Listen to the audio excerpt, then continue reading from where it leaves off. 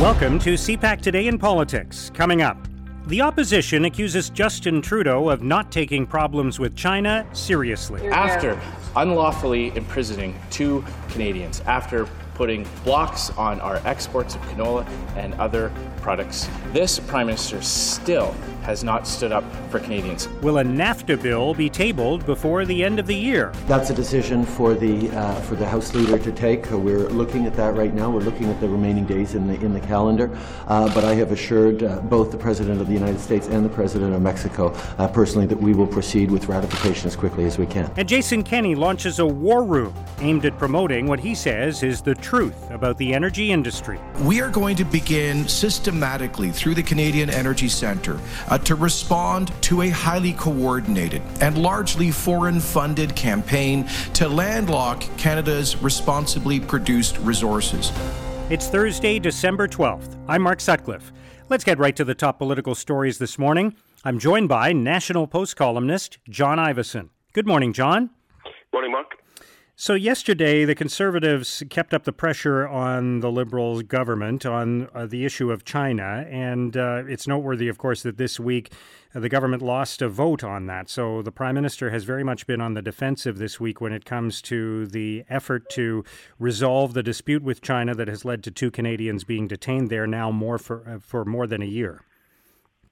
Right, I thought this was significant in that, well, for one thing, the polls suggest that Trudeau is very vulnerable on this subject. People don't think that he's handled the China issue very well.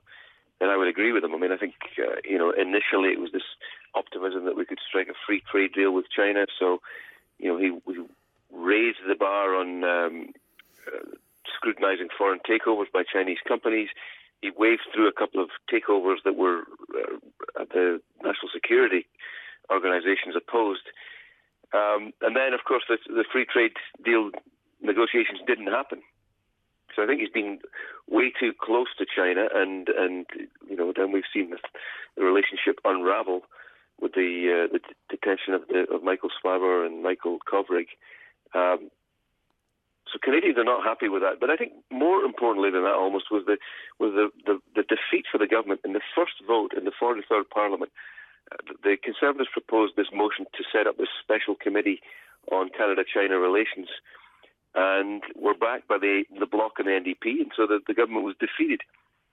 This, I think, tells the government that they are no longer the masters of their own destiny. Jack Harris, the veteran NDP MP, who was out of the House for 4 years, but happily he's back. He's a very good MP. He said this is precisely the kind of collaboration Canadians voted for in the fall election. The Canadian public, in its wisdom, said that the Liberals should not have a majority. There should be a better balance and an opportunity to cooperate. And that's what's happened. And I think we're going to see that time and time again. This has set the tone for the 43rd Parliament. The government is not going to get its own way. Is the government going to introduce a new free trade deal, a bill about the new free trade deal with Mexico and the United States before the end of the year, which is tomorrow, basically, in parliamentary terms?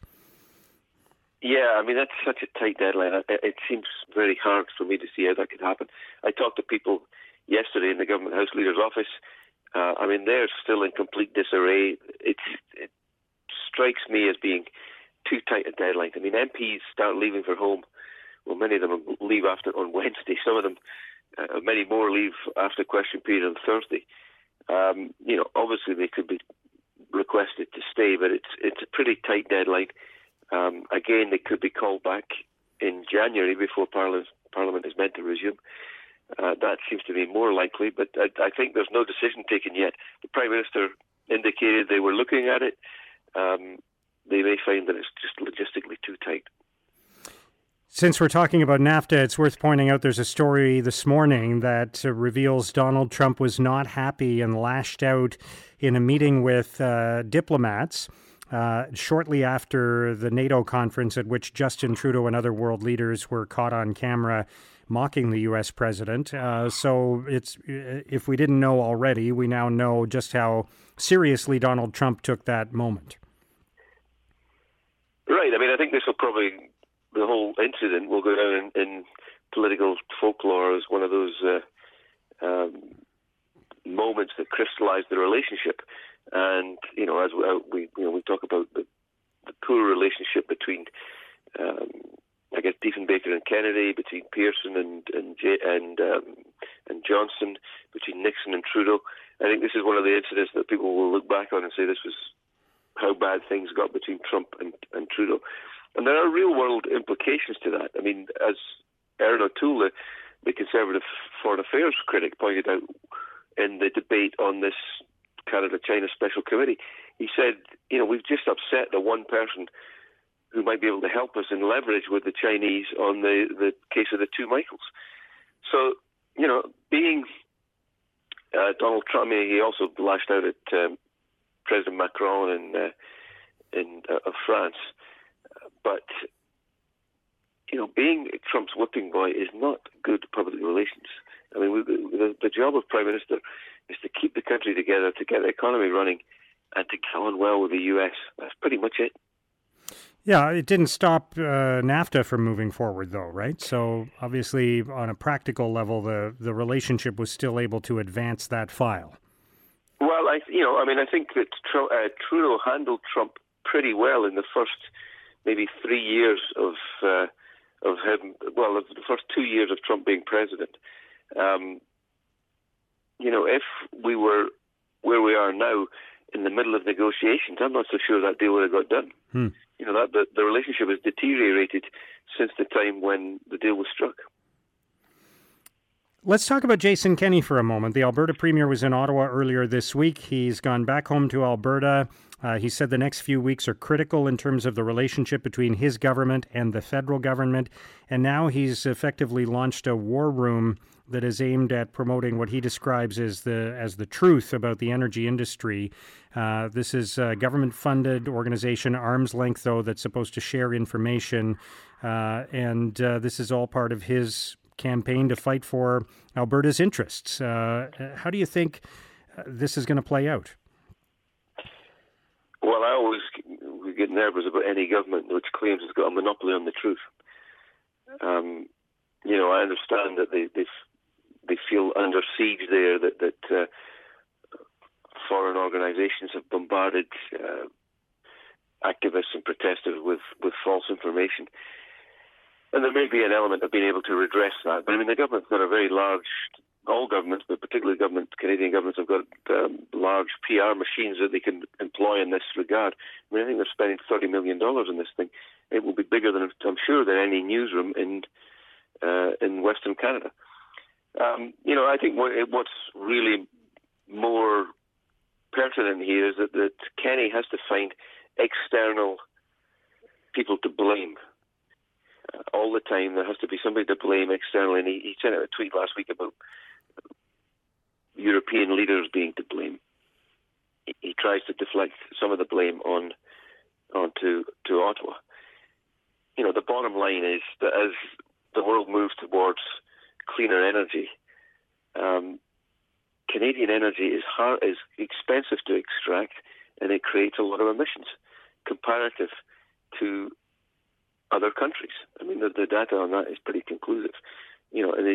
Saudi Arabia is often the whipping boy here, but Saudi Arabia produces a barrel of oil for about $3, and it's because it's much easier to extract, it's far cleaner than the oil that's extracted in Alberta. As the world moves towards cleaner energy sources, Canada's oil is in a real battle to be price effective and price competitive, and at the same time green enough for people to buy it. That is the real problem. Kenney knows that, but he's deflecting. Meanwhile, New Brunswick's proposal for a carbon tax has been accepted by the federal government, so I guess that's another box ticked for Justin Trudeau's government in trying to get carbon taxes imposed across the country. Yeah, I think that this was a pretty smart move by the federal government. They've kind of divided and conquered. There were four Conservative governments who were arraigned against them in court against the carbon tax. These were the four provinces that were going to have the federal backstop imposed on it. The federal backstop would have imposed a 4.4 cent a litre provincial carbon tax. but the federal government has accepted that New Brunswick will instead impose its own tax, which I think is 3 cents. So they've accepted that New Brunswick is going to take its own steps, and these are acceptable. At least they're acceptable for now. I mean, the federal carbon tax is due to increase every year going forward. It's not clear that New Brunswick's tax will do the same, but it looks like there is peace between New Brunswick and the federal government at this stage. Although I don't think the New Brunswick has said that it is not going to be an intervener in this court case. I mean, it may still want to be, but the bottom line is that for now, the federal government has accepted that this provincial government is going to be in charge of its own climate policy, and I think that that's what most provinces want, and it's probably what the federal government wants as well, to be honest, because otherwise they're going to be in conflict every year as they raise the carbon tax. All right, John, we're counting down to the end of this very short parliamentary session. It wraps up, we expect, tomorrow. Thank you so much for joining us with your thoughts today. Okay, Mark, thank you.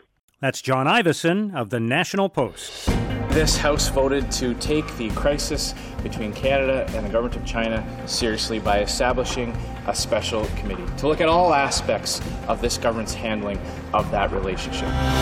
Now, here's what political columnists, commentators, and editorialists are writing about today. In the National Post, Terry Glavin asks if Parliament has finally wised up when it comes to China. Glavin writes, "The crisis, set off by Beijing's abduction of Michael Kovrig and Michael Spavor last December, has caused the public and quite a few politicians ordinarily preoccupied by more parochial matters to sit up and pay proper attention. There's finally some sunlight making its way into the ordinarily occluded places where the China lobby is long accustomed to operating out of sight. And what that sunlight threatens to expose will not be pretty." At globalnews.ca, Bill Kelly argues it's time for Canada and China to make a deal. Kelly writes, "Any deal to obtain the release of Michael Kovrig and Michael Spavor would most certainly involve Meng Wanzhou's release, and that's sure to cause some consternation among Canadian and American officials. But the fact is, Kovrig and Spavor are collateral damage in a diplomatic shootout between China and the United States, and that is not our fight. It's past time for the Canadian government to end this diplomatic lunacy and bring them home." At iPolitics, Graham Thompson considers Jason Kenney's War Room. Thompson writes, "Kenney says the goal is to spin a positive message about Alberta's energy industry, but there is an ominous side to the Canadian Energy Centre. It has been set up as a private corporation, so it does not fall under Freedom of Information laws. The government says this is so the province's enemies cannot use the information to further undermine Alberta's energy. But it also makes it much more difficult for Albertans to hold the War Room to account." Now, here's what's coming up on Canada's political agenda. The Federal Court of Appeal will hear a case today involving the ethics watchdog Democracy Watch, Canada's lobbying commissioner, and Justin Trudeau's trips to the Aga Khan's private Bahamian island. CPAC's Martin Stringer has more on the controversy that just won't go away. Mark, this spring, the ethics group Democracy Watch scored a major victory when the federal court ruled that Canada's lobbying commissioner didn't properly interpret Canada's federal lobbying law when she found that Prime Minister Trudeau had not violated any lobbying rules when he accepted free gifts of holidays in 2016 and 2018 at the Aga Khan's luxury island in the Caribbean. The accusation had been that Prime Minister Trudeau put himself in a position of conflict of interest and potentially violated the Lobbyist Act when he accepted gifts from the Aga Khan, whose foundation regularly lobbied the federal government and received federal funding. Then Commissioner Karen Shepherd ruled that Prime Minister Trudeau was not in violation because the Aga Khan was not directly involved in the lobbying the federal government, but he was just the chair of the foundation which received federal funding. Well, last April, the federal court ruled that the former lobbying commissioner had used a far too narrow interpretation of the Lobbying Act. It ordered the commissioner, and there's now a new one, to take a second look into the accusations with a much wider consideration of the Lobbyist Act. Ottawa is fighting and appealing that ruling. The federal government will have its day in court today at the Federal Court of Appeal, challenging Democracy Watch and the federal court's ruling about the now infamous Aga Khan Island holidays. Thanks, Martin. Also today, Foreign Affairs Minister François-Philippe Champagne will hold a media teleconference following his visit to Germany and Egypt. And Governor General Julie Payette will present the 2019 Governor General's Literary Awards at Rideau Hall. And that's CPAC Today in Politics for Thursday, December 12th. Tune into Primetime Politics tonight on CPAC for coverage of all the day's events. Our podcast returns tomorrow morning. Have a great day.